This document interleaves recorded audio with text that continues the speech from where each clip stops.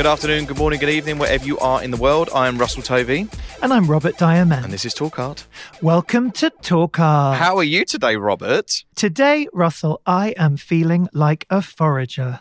Oh, okay. Tell me why. And I'm a forager through the city. And that city might well be New York City, even though I don't live there. But currently, I am role-playing in the place of today's guest, who is an incredible painter. And she actually does go on a kind of foraging routine in a way, which isn't literally picking up ingredients to cook, but instead foraging for new ideas. And I've heard about these kind of ritualistic evening walks around New York City where today's guest will find inspiration and particularly kind of flora and fauna, I guess, like floral clusters, which then become a kind of repeated theme in her painting. And I'm really fascinated to explore this idea of repetition in today's episode as well, because over the years, you and I have both been fans of numerous artists that kind of will pick one specific focus in their work and they keep repeating it over and over and over and over again. But each time it's a completely different painting and actually a completely different energy. And it's really interesting, this idea of repetition. And I'm really fascinated to find out what appeals to today's guest about that in particular. They currently have a show on at Delhi Gallery in New York. It's their 4th exhibition there and it runs until the 10th of February. So everybody in New York, make sure you go and see this show. And we first met in London through Russell Tovey because you curated a show at Grimm Gallery. I had the great pleasure of meeting her there, and I'm really excited we're finally doing Talk Art together. So we would like to welcome to Talk Art, all the way from New York City, Alexandria Tarver. Yay, hello. Hi, Alexandria. Hi, how's it going? How are you? Good. Yeah, things are good. It's rainy, so I'm having like a quiet morning in my studio. Had breakfast with my mom. She was visiting from Guadalajara, where she lives, and took her to the airport and then came here. It was rainy, was doing some drawing. And now we're talking. It's great. This is great. So this is your mum came to see the exhibition, which opened 2 nights ago. Mm-hmm. Yeah. And this is in Tribeca, and this is an exhibition, New Paintings. That's the title of it. How has it been? What's the experience been like? And what is it like sharing this with your mum? Yeah, she had a great time at the opening. So I've shown with Delhi since basically he started, but he recently moved to Tribeca about 2 years ago. And so this is my first time showing in this Tribeca space, which is the first time I've had a solo exhibition in New York and Manhattan, which has been a dream come true. It's like I've spent my whole life wanting to be an artist and a painter specifically, and to have my New York solo Manhattan downtown. And it was a great party and all my friends and family were there. And so I'm kind of in recovery mode still, but I'm just really excited that the show came together and the team at Delhi was fantastic. And yeah, so I'm just riding high on all that. That's lovely. Where was the gallery space before then? So he had a ground floor in Bushwick in kind of the East Industrial Williamsburg part, which I've been living in that area and seeing bands. And so it was cool when he was showing there. And before that, he had a loft space in Long Island City. And before that, he had a very humble, empty apartment for a month. So seeing Delhi grow and being friends with Max for this amount of years, it's like my Cinderella moment. So this is Max Marshall, who I've spoken to lots, who's very, very cool. Have you then showed in every single one of these spaces with Max? Was you there? You have? Yeah, now I have, which is... well, this is your 4th show, isn't it? Mm-hmm. And he's had 4 spaces. Yeah, but in every single space that Delhi's appeared in. Why did he call it Delhi? Did it start in a Deli? It did not start in a deli. As far as my understanding, well, since the foundation of the gallery, so back in 2015, maybe 2016, I think 2015, he always wanted to represent artists who were people of color, queer, everything that's not formally represented in the art world. So he was doing it a little bit before it got kind of trendier in the pandemic era. So the idea of the deli is like kind of this neighborhood shop where different cultures come together to share food, share stories, meet up, beatbox outside, whatever. So the deli was kind of this idea of like a celebration of different communities and putting it into an art context just to show new voices. Max has always been committed to that. And it's amazing that there's been so much response to that in the last 5 years or so. It means he was doing the right thing. How has it been working with a gallery that's growing at the same time that you are? So you're kind of rising through the art world together. Has that been something really crucially important for you? Yeah, definitely. I mean, I tend to be quite loyal to things that I feel intuitively are good, either for me personally or just like, I like being part of teams and people who are doing things for the right reasons without like too much hustle or pressure or whatever. So choosing my kind of, like, I knew Max before he was a dealer. We were just kind of friends, you know, being in our early 20s in New York and hanging out and doing DIY shows and whatever. So seeing him like be so committed to his, basically his project, I kind of see a mirror in that, in my commitment to my art and my painting, and just being with somebody who's serious about it is kind of what you want, because there's so many kind of like slimy characters in any media field, you know. You've come across slimy characters in the art world? I try to avoid them.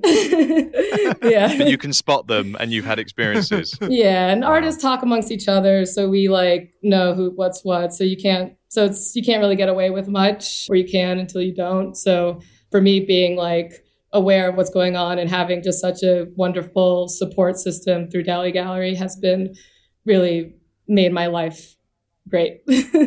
Great. Do you find there's a difference between, or a real kind of shift? You said you've now got your exhibition in Manhattan, you've had a show in Brooklyn. As a New York-based artist, do you feel there is a big difference when you have an exhibition in Brooklyn to having an exhibition in Manhattan?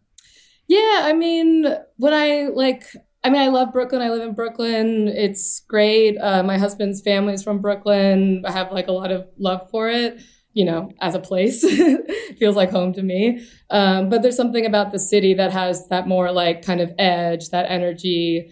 When I see bands play, like I go to their show at Bowery Ballroom, people are going crazy. I go to their show at like elsewhere and people are standing with their arms crossed kind of thing.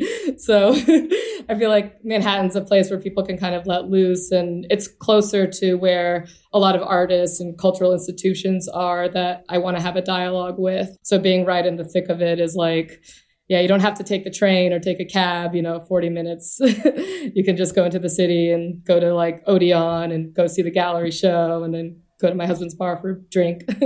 Yeah, there's something about Manhattan that just has a great energy. Well, your husband's bar where you have a drink, you've actually created a mural in that bar. That's a permanent piece. That was the beginning of last year you revealed that, right? Yeah, they opened it. So it's called Victoria. It's in the Lower East Side on Eldridge Street. So it's a place where like he comes from a rock and roll background, the owners do. So they wanted to create like a place where a lot of young musicians and artists can hang out. And one of the owners has admired my work for a long time. And she said that she really wanted one for the bar. So this was kind of right after the pandemic, when things started opening up again. I think they opened in 2022. So we were kind of just coming off of that. So there were some things that I had seen and experienced and wanted to make based on my relationship to the lockdown. And it was a great opportunity. And so I made those. I was like, oh, I don't know. These are so good. Your bar is so nice and pretty. Like, this won't look good. But then I delivered them, and then he put them up on the wall. And I was like, oh, okay. This looks good here. You're proud of that. Yeah. So what was your experience as an artist then during the pandemic? Well, I work full time outside of painting. So that went away for a short amount of time. And then I got like a quick other job because one of my friends, he worked for a production company, the Navy Yard, and they got a license from the city to turn that into an assembly line to make face shields for healthcare workers. Oh, wow. So for about 6 months, 3 times a week, I was just doing 8-hour shifts of taping stuff together. So I felt like I was able to contribute because the city was in the crazy, like ambulances every 2 hours. And then it was all the Black Lives Matter with the helicopters and stuff. So it was a really crazy time, but I was able to find stability. I had lost my studio, but then started drawing more. And then I found another studio, and then I made a actually, that's when I showed with Delhi and Bushwick was, I think, summer of 2021. So I was making some work at that time, which kind of helped me, having that show helped me kind of keep my focus, and because so many things were falling apart around me. But at the same time, I was hanging out with a lot of our friends. One of our friends was a bartender in the city. So we would me and my husband would walk over the bridge, go visit him. And kind of like the city was empty. So we kind of had a lot of fun too. Like just being like, it felt like we were kids in a playground. So there's a lot of dynamics that were happening, but I think I was able to use the time to learn how to adapt, to learn how to be grateful for the people in my life and for my practice. And I think since then I've come to life with a new acceptance for how wonderful and how lucky we actually are to be here, because it could all just go away. Yeah, for sure. We first met, well, I first met you anyway, in March 2023 when Russ did a group show called Close at Grimm Gallery in London. That's beautiful. And we had a really nice hangout that evening, and we chatted a lot about your work. And I was really struck by how meticulous each painting was, because you had a few paintings in the show, and they were both of these kind of floral kind of arrangement kind of paintings. And there's one in particular that really struck my imagination, which was the night one with the kind of black background. And I've read since that you go on these kind of walks, like I mentioned in the introduction. Can you speak a bit about that specific series of work? Yeah, so I kind of started approaching the floral subject maybe around like 2013, because I've always loved kind of flower paintings, like Ellsworth Kelly's plant drawings. I have that book. Oh, yeah. And it's like my Bible, kind of. And I really love Manet's flower paintings, just like the sensibility and the kind of life and death. And my friend, who I kind of went to school with, Chasen Mathams, who's a wonderful painter. He shows with Magenta Plains. He was curating a show of his friends, and some of the professors at NYU, where I went for undergrad, in San Francisco, and he wanted all us to make flower paintings, So it was kind of like, okay, sure, let me try it. And I was doing it for a while. I was just buying ones from like the deli and doing like little still lifes in like a cup.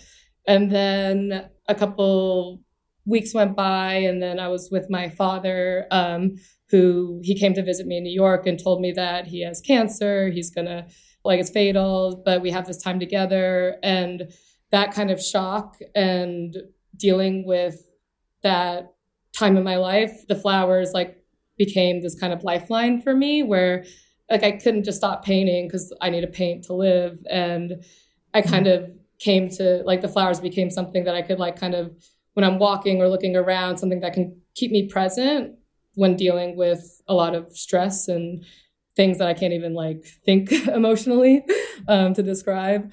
So I kind of came locked into it, or it found me and grabbed me and took a hold of me. And then over the years, as dealing with grief and coming back to life and moving through sorrow and everything, the flowers kind of still remain. And then instead of buying cut ones, I started looking around and seeing beautiful clusters in someone's garden, or something overgrown on a fence with in a dirty park, so it's kind of became looking at little things that are elements of hope. So that's kind of how I see it. So when I see something and it kind of catches my eye, it's oh, that's beautiful. That keeps me present in the moment, and it makes me appreciate this thing. So each painting is kind of like a diary of different moments that have brought me out of my head. I guess you can kind of describe it that way. Do you photograph them then, or do you sketch them in the moment if you see them? If you're not getting the cut ones, that is, if you're seeing ones outside. If I have time, mostly it's stuff that I see when I'm on my commute or whatever. So luckily we have these things called phones where you can just take a picture in 1 second. But I'll take a photo of it just to kind of remember. And then I'll spend some time making a drawing of that photo and then making a painting of the drawing that I've made. So I kind of Do you always do a drawing? Do you always do studies? Yeah. I don't think I've ever seen any of your studies. Did these things you show? I haven't shown them yet, but there's a pile. Okay, They're sitting. I bet there is, yeah. Yeah, I mean, sometimes it's quick, but I feel like the drawings really give me the emotional foundation from which I want the painting to exist. Yeah. There is a section on your website which has works on paper, and it has a few, about 5 or 6 works. I think some of them have oil, though, I noticed. Yeah, I've done... So they're like oil and pencil. Yeah, I have done... Yeah, I mean, I come from a very drawing background, like grew up with like a sketchbook in my hand all the time. And some of my like professors in college would always say like, oh, you paint right now, but you're always like a drawer really deep down. I'm like, no, I'm not, I can paint too. But really when I need time to like think of myself or have ideas, it's always drawing or something on paper where that kind of gives me something. Like I have a kneaded eraser in my hand right now because this is my favorite thing to hold, What kind of things were you drawing when you were growing up? Mostly like angry squiggles, sometimes houses, like landscape was something that was really important to me at an early age. Just growing up in the suburbs, tract housing kind of landscape and outside of Houston. So, I mean, I did my fair share of ponies when I was really little. The things. What was that? There were so many girls in my class who were drawing horses and ponies. It was just like... And boys. I used to do it too. Yeah, exactly. Well, of course you used to do it too, Rob. But it was like it was like a trend, and I think every generation. My Little Lisa Ponies. Frank game became really big when I was young, so there was like. I don't know who that is. It's like this cartoon horse with like blue iridescent colors that everyone was obsessed with. I don't know. We had My Little Pony. I think that was what it was. That's a big one. So the flowers that you're coming to, I mean, do you walk into people's apartments and just see their houseplants straight away? Are you like, is it a thing where that's what you're kind of drawn to now? Yeah. I mean, no judgments. I'm just looking, And do you have to see the flowers in real life for you to sketch and paint them, or are you ever using imagination now? I mean, there is a little bit of creative license that I take with some of the images. So that is definitely a part of it. I'm not just like depicting something one-to-one. And sometimes people even ask me like, oh, what are the species of flower? And I'm like, I don't know. I just like the way it looks and the idea that the things that it conjures up. So yeah, but it is important to me to like see something or to like have some kind of grounding in reality. Cause like I said, they do exist as kind of a diary and kind of a wellness practice, I guess, when I'm. And you work daily. It's something that you do daily now, like diary entries. Yeah. And if I'm not sitting in front of the canvas or drawing directly, I'm thinking about it, or I'm planning something, or I'm collecting images or ideas. So it is kind of like a daily thing. Yeah. Is there a kind of emotional weight with the selection of the flora? So like, does it have to be in a moment that you've seen it, that you're feeling something, whether it be joy or anxiety or depth of emotion to do with grief or what have you? Like, does it have to have that resonance? Or can it literally just be the shape? I think it's mostly the shape, but then the shape kind of opens up a emotion inside of me that I depict into the canvas. So it's something that, like, if I see something, I'm aware of how I'm feeling, and I'm usually not aware of how I'm feeling just to get by day to day. Like, I'm constantly, working or doing something, or I have to like stay busy. But when I see something that kind of awakens a sense of self-awareness, and that's something that's I use those emotions that I find when I'm drawing and making the work. So you support your practice in a minute, like many emerging artists have to. You have a full-time job that you've mentioned, and you work in retail in an amazing store called Assembly in the Lower East Side. And when we first connected, you were there, and you're still there. And you said that you were very loyal, and this job has obviously supported your practice as well, because you've been able to go off and do this. But as an emerging artist, as an artist that's growing, having these jobs, is that incredibly important? But also, does it get to a stage where it's starting to affect your studio practice? Yeah, I mean, for me, I've been with Assembly for about 10 years now, running the store and everything. But I feel like working there has given me an opportunity to kind of be in New York and be around artists and creative, like designers, like things that are happening in fashion are great and fun, especially now. And so there's a lot of young creative elements that I love supporting and that Assembly has been a place of support for. And there's also, we can hire people who are also like me that are emergent artists that need like a place in the city, but it's a cool place and you meet a lot of people there. And so it's been a commitment and it's hard work, but building that kind of helps me take outside of my practice, outside of my head. So when I'm coming to the studio, I'm coming determined and focused because there's not enough hours in the day, but at the same time... When do you work then? Well, I have some days off, and those are days I have studio. I work a lot in the evening. Like I said, being most of my friends are musicians or artists or people who work in restaurants and build cool things that are involved with nightlife. So like they're working at night, I'm working at night. We're just kind of making stuff all the time. So having that kind of balance, I made it work for me, which is something that is hard to do. But I think what I'm doing in my studio is really important for myself. So being what I'm doing in my endeavors outside the studio are also important for supporting others and making something that's cool. And then something that can also provide me the stability to buy nice paints and be okay with taking time to not make paintings in order to make the paintings that I want to make down the line, because I don't want to ever have to rush my practice, which sometimes financial commitments will make you do. Yeah, I think sometimes having the routine as well and a break from the studio is actually really healthy, because it almost means that when you are in the studio, that limited time becomes way more productive. So I think that makes total sense, really. And like I said, there's a lot of artists that I know who sometimes they need some money or whatever, and I can hire them at the store, and that helps them get out of their head a little bit and then come back to, something about this working retail that's really simple, but it's still engaging, and you talk to people and you meet a lot of people. And if you can do it in a cool place that is run by a very supportive, independent owner, and you're in the heart of Manhattan, where it's there's a lot of cool action happening all around you. I think it's very important for artists not to be isolated within their own practice, because you find inspiration in ways that you wouldn't have if you were just facing a wall and dealing with your stuff all the time, Have you found your community, your kind of art crew, and has that been easy to navigate? Kind of. Like I said, a lot of my friends are mostly musicians. Those are the people that I kind of hanging out with, because I don't know, we can get drunk and party and celebrate things in a fun way. And I really do love music as an art form. But there's people... You listen to music in the studio, right?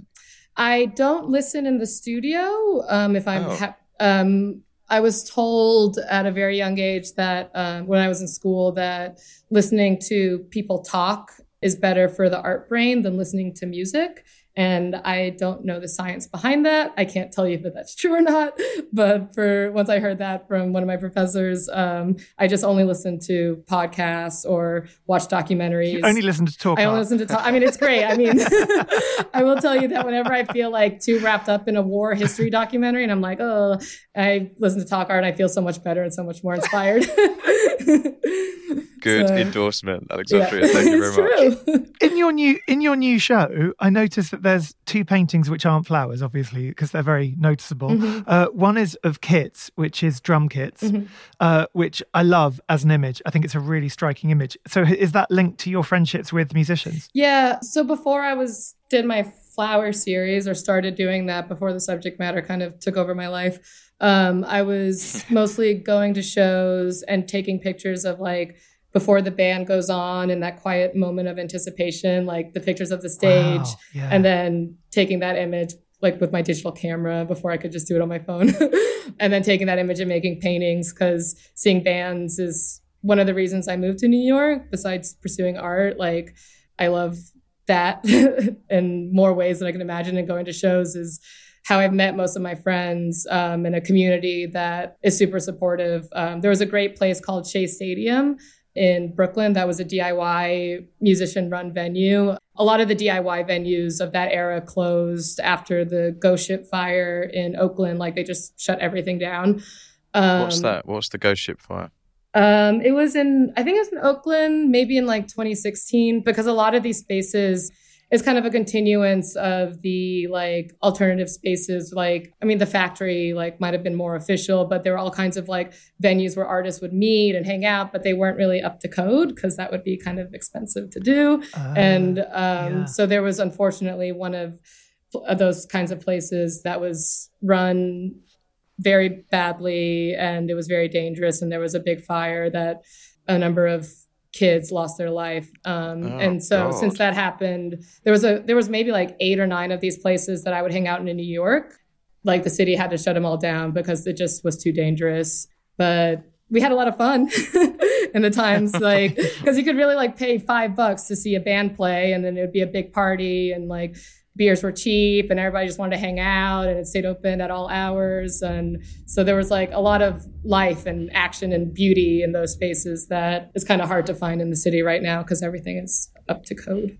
Got it. Golden times. Well, so growing up in Houston, in Texas, you've said that you love Ellsworth Kelly's plant drawings. I know that you've mentioned Morandi before in interviews, but you were very close to the Menil collection, and there's a really incredible room there that you would almost visit daily. Can we talk a bit about that? Yeah. So when I was maybe like 14 or 15, I was doing some paintings in my high school. Like they had an oil painting program that I just like took to like immediately. And one of my teachers there, an artist named Terry Supreme, who works in Houston, he saw me, you know, like this kind of like angsty emo kid who was making these paintings of houses that were all angsty. And he was like, oh, you should check out the Menil. Like there's, it's a good museum. It's free. And I think maybe I was 15 because I could drive. And so I took my car, 16, you know, and went there, and like, it was like a Renzo Piano, like building that he renovated. So the light and everything was beautiful. And then you go through the main collection and it's like, oh, sorry. And then the surrealism. And then behind it, there's another gallery that's for Mark Rothko. So that's where the Rothko Chapel is. And so everyone's like, oh, Rothko Chapel, oh, beautiful. But then next to that, there's the Cy Twombly Gallery, which when I first went into that room, not knowing who he was or anything, I was like, totally blown away because those paintings immediately had this kind of energy and this intelligence, but also a very kind of raw sensibility. And I, as soon as I went there and I knew it was free, and all the people that were, because it's mostly, I think, volunteer workers. So there was this like lovely old man who would like, you know, be very quiet and smiley, and he made me feel like special for being there. But I just would visit Wednesday through Sunday, almost anytime I had a day off, just to like contemplate the paintings and think about how I'm going to be an artist one day. And there's a lot of poetry in them, so you can really look at them for a long time. And like the words don't make sense, but they do. And you discover, it's like visiting a book over and over that you love. So I was really happy when when I left New York, I would have a great reason to visit Houston to see my parents there Wednesday through Sunday, so I could go there and get my fix. You time it with that. That's yeah, so I did funny. that for a long time.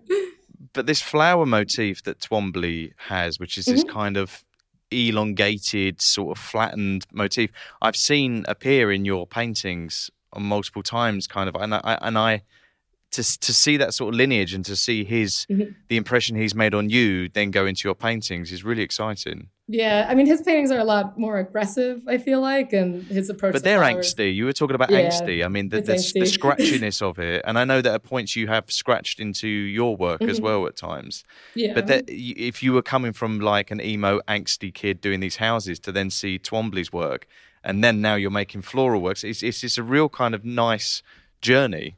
Yeah, well, because it kind of goes from outside to inside. So I learned, you know, as like you're a child growing up, you're fascinated by the world. You're, what's this?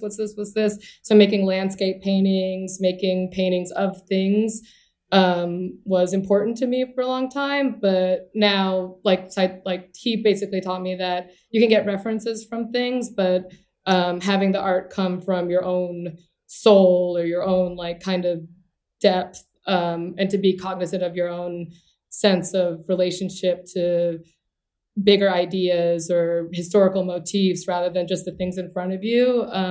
I think that was like an important realization for me, and it's something that I'm going to spend my entire life trying to figure out.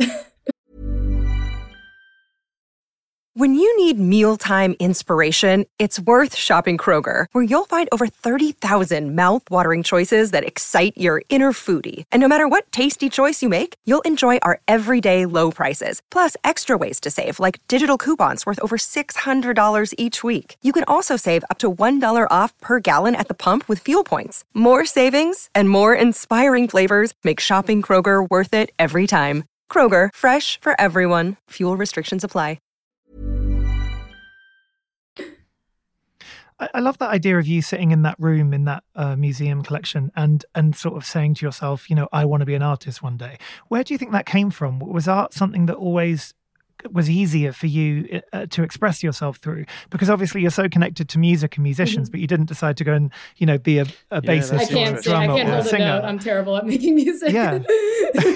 but you want to participate in a different way and express yourself through art, through oil painting or drawing. I mean, I think I really love the smell of the space. Like, that's something that I just felt like this medium, this material, this is something that I just want to be around and try to make something out of. And my parents were always really supportive because neither of them grew up with the means to be able to pursue a career that was something creative, even though they're both creative people.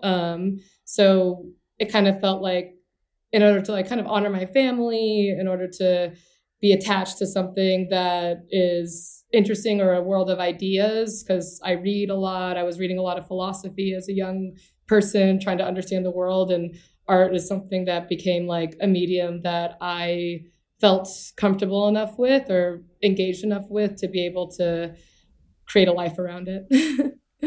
And your mum wanted to be an artist growing up, so she really supported your endeavors. Yeah, she like grew up dirt poor in Mexico City, came to America to live the dream, worked in computers for a long time, but she had to do that just so she could afford for us to like go to nicer schools and do that kind of thing.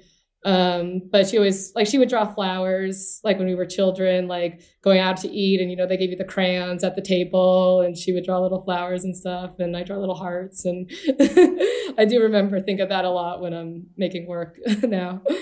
You also made a drawing as a kid, which you said gave you anxiety, of a tree. Yeah. And it was something, I love this story. Can we hear about that one? Yeah. So I think like when people ask me what my first like experience with art was, because both my parents worked all the time, like full-time jobs. So they would put me and my brother in after-school programs in lieu of daycare, and sometimes daycare too.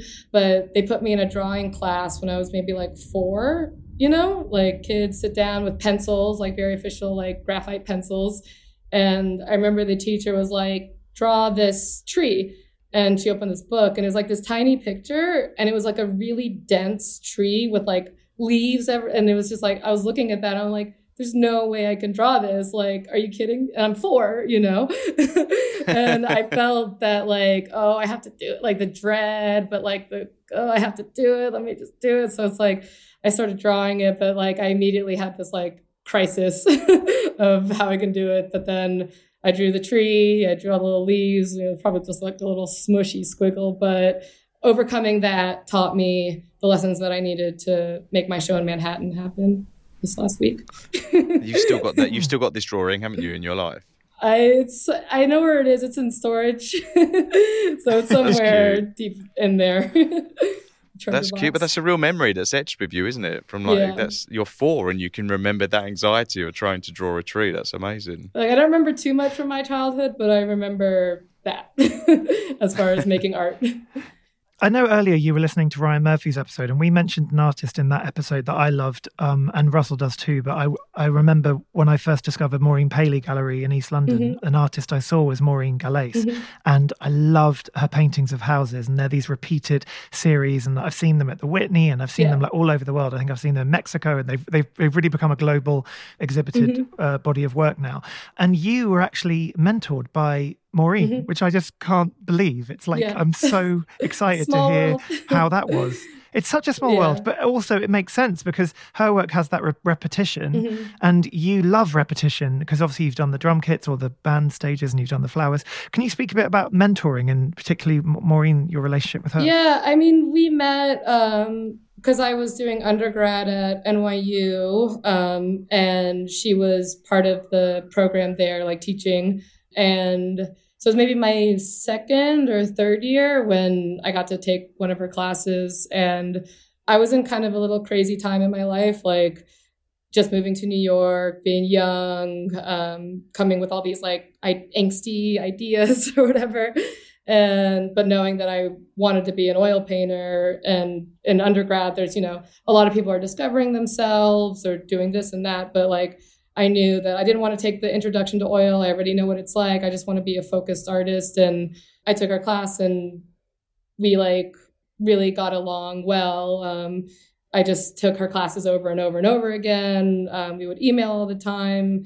We didn't really it's funny because the way she taught was extremely subtle, but in the subtlety, there was the most overpowering sense of validation if you were serious about what you wanted to do. So she gave me tons of books. She told me like which brushes would be best for which kind of practice, which mediums would be like what I want to do. And for me, like learning how to be comfortable in my own skin, to get over hard things that were happening and sense of self. She was always there to provide kind of this like grounding. Like I could always email her and she'd respond right away, and we'd talk shit about all kinds of stuff and politics. And she really also likes music too. So she gave me a lot of like musician autobiographies to use or to read and use as inspiration for just being a person in New York. And she taught me a lot about what it's like to be an artist in New York, but not in a way it's a way that's like, yeah, you go out at night, you hang out with people, you take chances with stuff, you meet cool people, but you also have to trust yourself. And I mean, her work and her sensibility is like exactly what, because it honors paint so much. It doesn't try to hide that it's painting, but it's so smart and so puts painting at the forefront. And just her sense of medium and like the lack of fear that these paintings kind of exhibit, and the peacefulness, and they just like make you want to just like relax, but then also they're kind of funny, Yeah, she was just like a wonderful force in my life and introduced me to Billy Sullivan, who I worked for a few years out of school. In his studio? Mm-hmm. Yeah, he was great. He was at the opening. What was that like? What was that working for an artist in a studio? I mean, it was another one. Like I was working for him a couple days a week. I was hosting at a restaurant. I was working at the stairs. So I was like working all downtown, like bouncing around.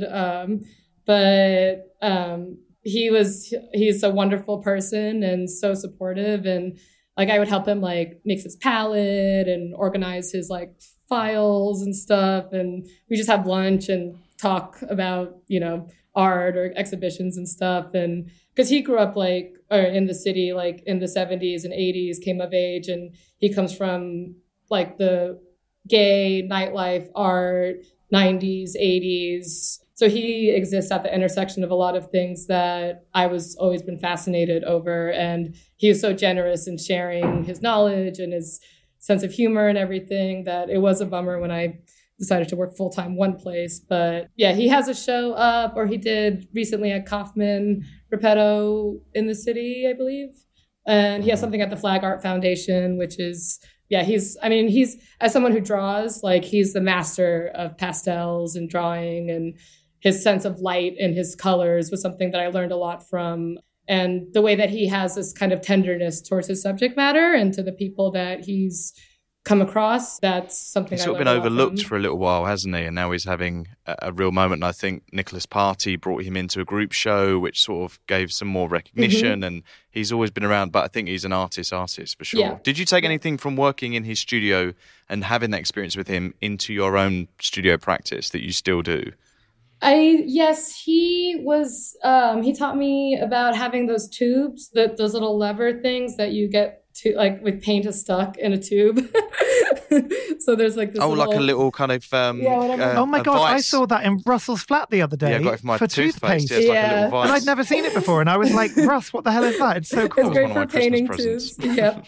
I got more comfortable with sable brushes because that's something that he used a lot.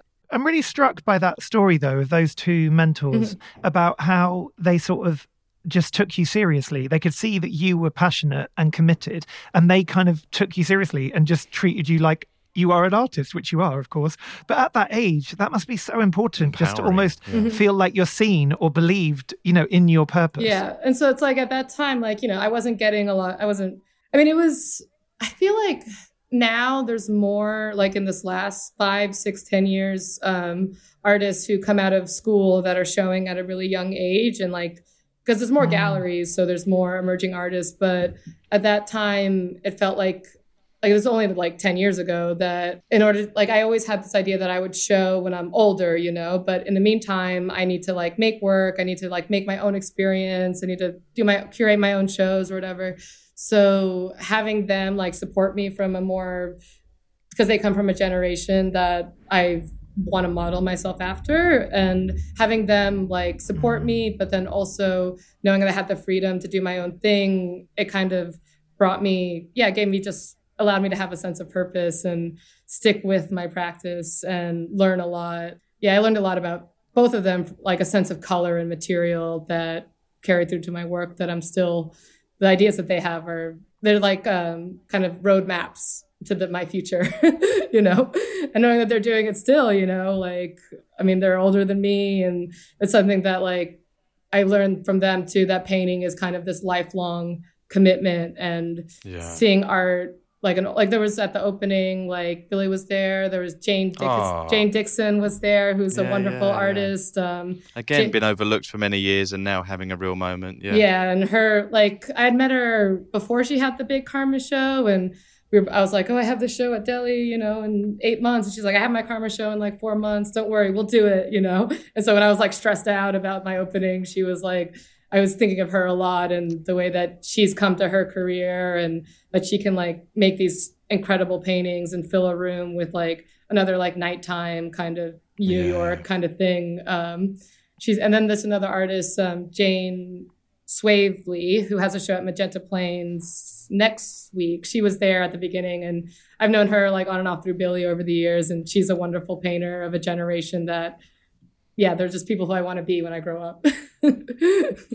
You said earlier on that you're not money orientated, but the money you do get from selling art is like a feeding system and goes into getting good paints, is what you said. So what is the good paints? What are the materials that you're using in your practice? Because also people looking at the work might not be aware that you work on panel a lot as well. Yeah, so getting panels. Panels aren't that expensive, but it's just like this blue color that I have. It's like, to get it nice, you really need the nice blues, and then the blues are very expensive. Like just a tube of... Why would that be? I think because of the pigment is more rare. So in order to get that really nice cerulean or like a lapis lazuli kind of color, like those tubes cost a lot of money. Old Holland like is what? The one. How much? Like a small one could be $100. Like, really? Yeah. I wasn't aware of that. Yeah, it's kind of a problem. And you really use that color a lot. You get through tubes and tubes of that.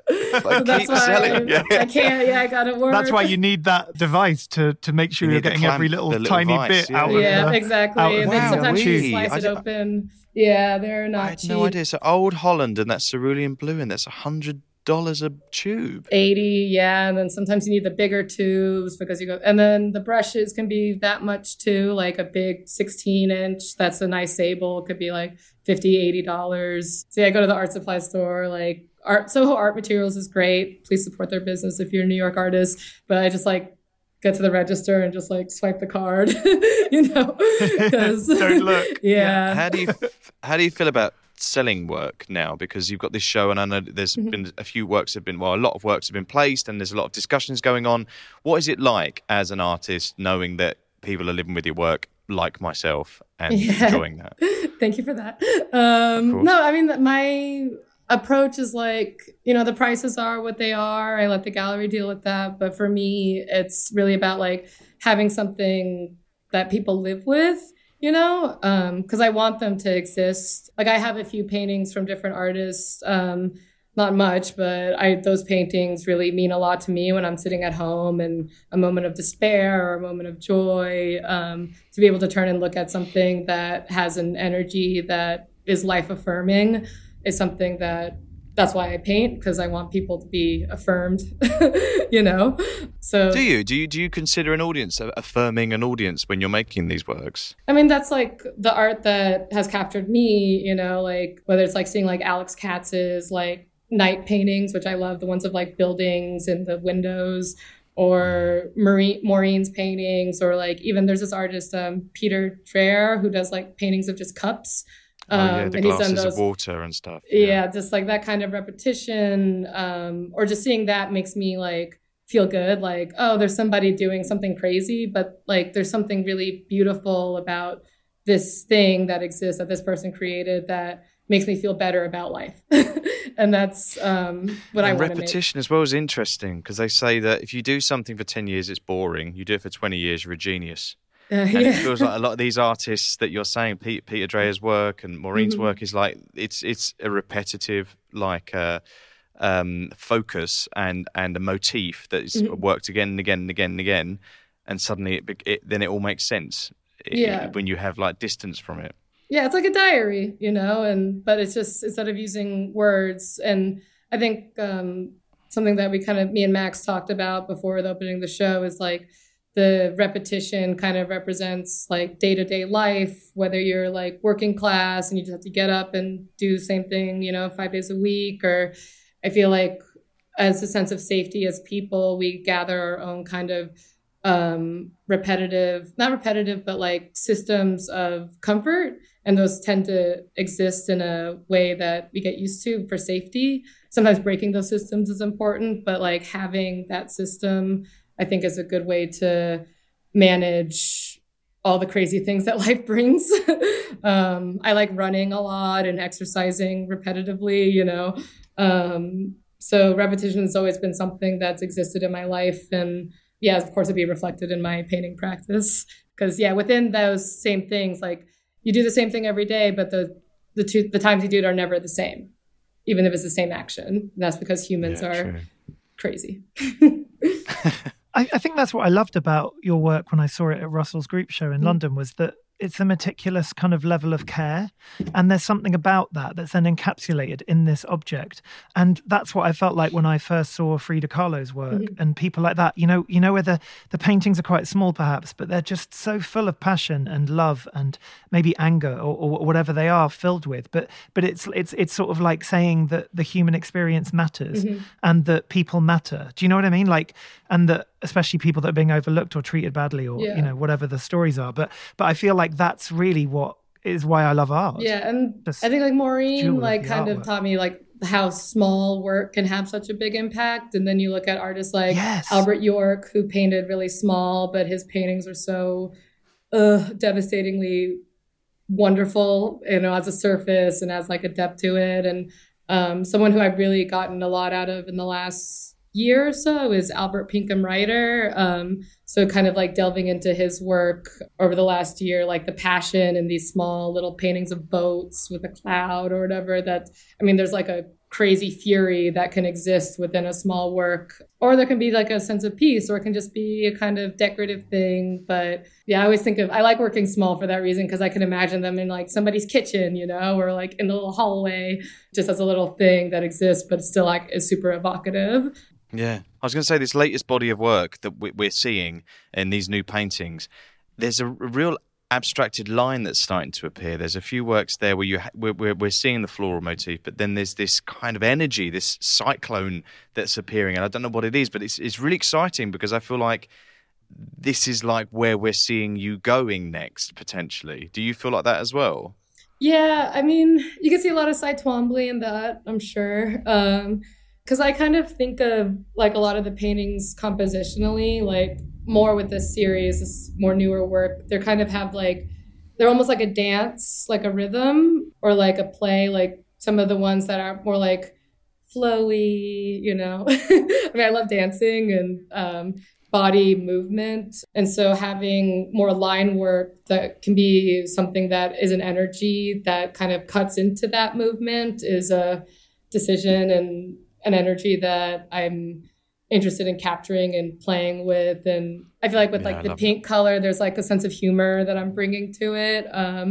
But a lot of like, even the lines that I'm doing, it's like I do one line gesture and then I edit it down and then I do over. So it's like, even though it looks like one thing, there's a lot of editing within a lot of decision making. Yeah, I love it. It's really exciting. And you've obviously had this theme of night as well, but I noticed that you've got another series now called Sea, which is almost like, is that inside the sea, like deep sea paintings? So those paintings I was doing a couple years ago. I think it was like a summertime idea, and we go to, like, me and my friends, we like go into Rockaway Beach during the summer, and like the Atlantic Ocean on this side.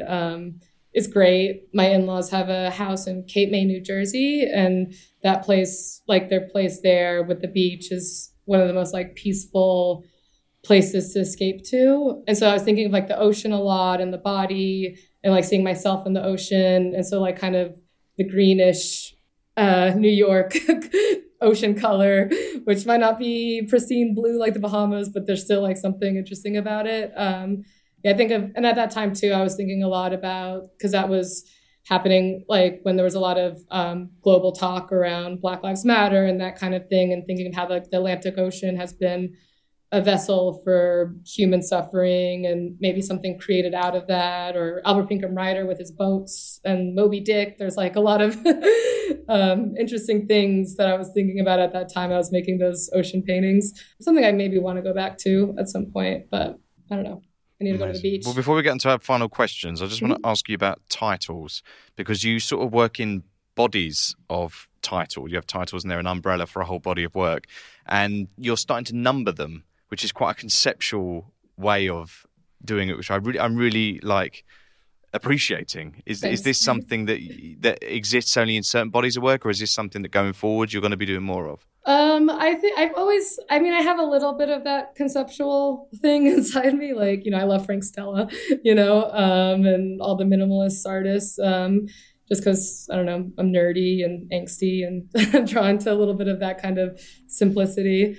So yeah, they do. I mean, at this point, like I was like numbering and I was like, oh, night 62, like I'm that far up, but I think I feel like it's a good way to catalog what's what, because I don't have too much, I want the painting to kind of exist as its own thing, and I don't want to add too much of overlay of narrative with the work, because I'm very much, it's like something I learned from Marine too. It's like just to keep the paint as paint and like the object as its object, and I admire that, and it takes a lot of discipline, I think, to do that. And I'm a little bit of a masochist in that way too.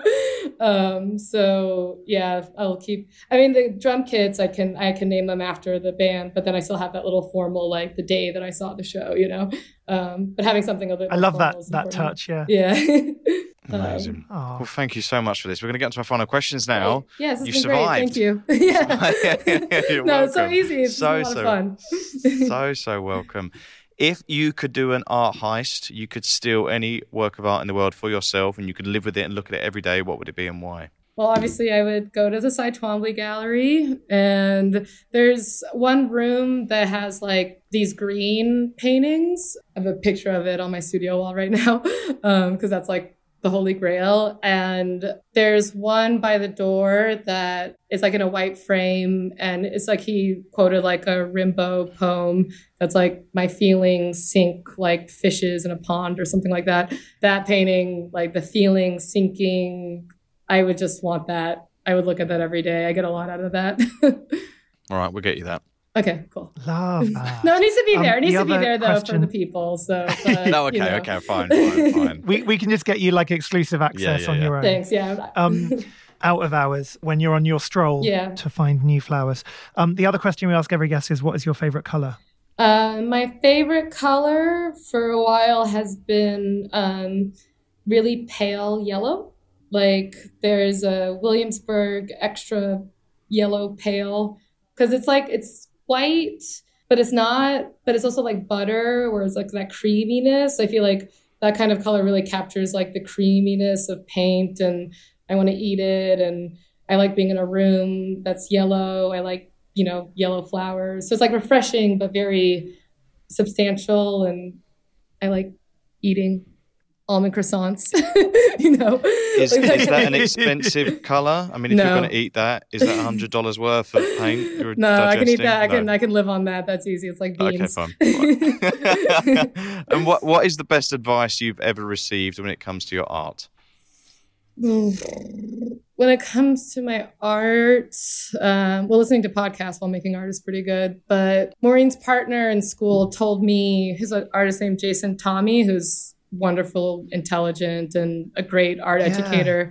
He told me after seeing my first show with Deli not to fall in love with my own mark. So that kind of, I don't know what that means. I still think about that all the time. How do you not do that? I don't know. I guess he means don't be complacent too much. Like if you've got something that you're good at, don't just rely on that too much. Yeah. Because then I guess you're repeating too much without pushing yourself further, perhaps. Yeah. And so a lot of, like I said, like all the marks that I make on a painting, they're edited over and over again because I'm like, I can't fall in love with it. I got to make it something different. Right. So I think of that fight against all it. the time. Wow. Yeah. Just to get to somewhere else, I think. But it'll take me my entire life to figure that out. But I think that's great because it sort of encourages you not to be lazy. Yeah. Do you know what I mean? Or just complacent. Yeah. That's the only word I can think of. But if you think, I'm really talented, look, I can do this. But don't allow yourself to feel that. You've got to feel like I've got to push myself. Yeah, you always have to challenge and to grow even better. And to not get comfortable in what you're making. Because with repetition, that's a very dangerous place to fall. Is like it could be so easy to make the same painting over and over with it because you're already working with one subject matter. Yeah. But in order to get beyond it as a way to just keep yourself engaged and to make something interesting, you have to kind of always be questioning what you're doing. And Jason Tommy makes work with pencil a lot, doesn't he? He does loads of drawings. Yeah, his drawings are incredible. And fanatic. They're incredible. But I guess that's also why that's interesting advice coming from him, because he's also making work that's visually could be similar every time, but actually they're all quite unique. So that's he does installations and very detailed oil paintings that are, look like nothing, but there's so much in there. He was someone who's also really important to me, in my education. Learned so much from him. Can't even say how much. Well, this has been amazing. We've learned so much from you, and we continue to do so. Thank you so much for doing this finally, Alexandria. Thank you. I've been a big fan of yours for a few years now, and it's a total pleasure to do this with you. So for everyone listening, Alexandria's show New Paintings is opened on the 5th of January and is on until the 10th of February at the Deli Gallery, which is in Tribeca on 36 White Street. Are you on Instagram yourself? Yes, it is at Alexandria Tarver.